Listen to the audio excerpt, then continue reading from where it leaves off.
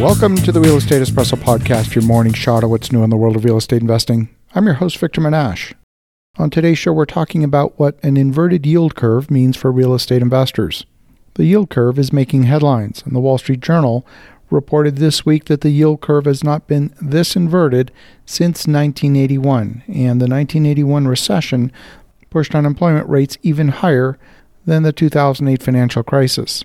Well, last week, the yield on the 10-year Treasury note dropped to 78 basis points below that of the 2-year yield.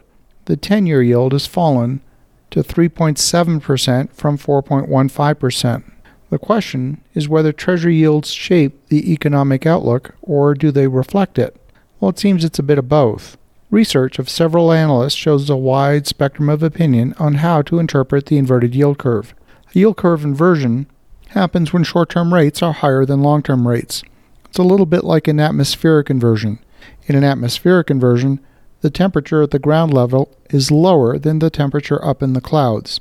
It's a phenomenon that can happen, it's just not very often. It's not natural. And just like an atmospheric inversion, interest rates will normalize eventually. One or two things will happen. Long-term rates will rise to match short-term rates, or short-term rates will fall to match long-term rates, and we don't know what the future will bring. One school of thought says that the lower long-term rates reflect a forecast that we're heading into recession. The assumption is that in a recession, the Fed will have little choice but to pivot and lower interest rates to stimulate the economy, to help the economy come out of recession. And that's one possible interpretation. Another interpretation in the Wall Street Journal this week was that the inversion was the market saying, I think inflation is going to come down. And if inflation does come down, that means the Federal Reserve will be able to drop rates. But that begs the question, what is the most inflationary? Is it the monetary policy from the central bank? Is it fiscal policy from the Treasury? Is it deficit spending by government? What is it that matters more? It seems like American investors are focused on the Fed and operating like the United States is an island unto itself.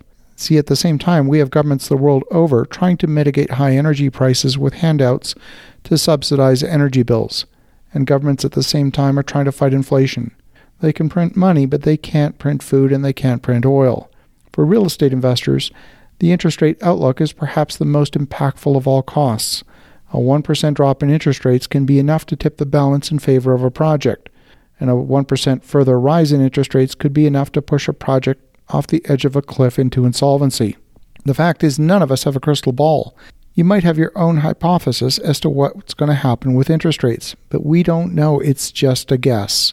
You also don't know what the underwriting guidelines will be in a year from now or 2 years from now when you're ready to convert from bridge financing into permanent financing. You might find that lenders are looking for higher debt coverage or larger reserves. They might ask you to escrow a year worth of principal and interest payments with the lender in order to enhance the lender's safety. So why would a lender do that? There could be a reason you might not be thinking of.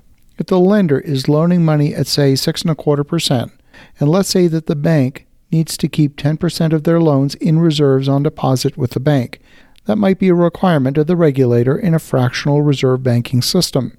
Let's add up what that year of principal and interest payments would be as a percentage of the loan amount. If the loan was amortized over 20 years, then you would end up putting 9% of the loan amount on deposit with the bank for the life of the loan, or at least until they tell you you can reduce the interest reserve. But if the bank only needs 10% of the loan held on deposit, well, you have now funded 90% of your own loan by putting a year worth of payments on deposit with the bank. If there's any construction draws to be made, the lender might also ask you to keep the equity for those construction draws on deposit at the bank as well.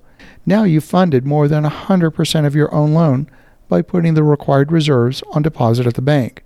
The fact is, you don't know what the underwriting rules will be in a year. You don't know what the interest rates will be in a year either. And you don't know what banks will require in terms of collateral to secure a loan. Today, they might accept 70% loan to value, and maybe in a year they'll only accept 60% loan to value or 50% loan to value. The interest rate inversion says one thing, and one thing only to me. It says that things are going to change. How are they going to change? I have no idea, but I do know things are going to change. As you think about that, have an awesome rest of your day. Go make some great things happen. We'll talk to you again tomorrow.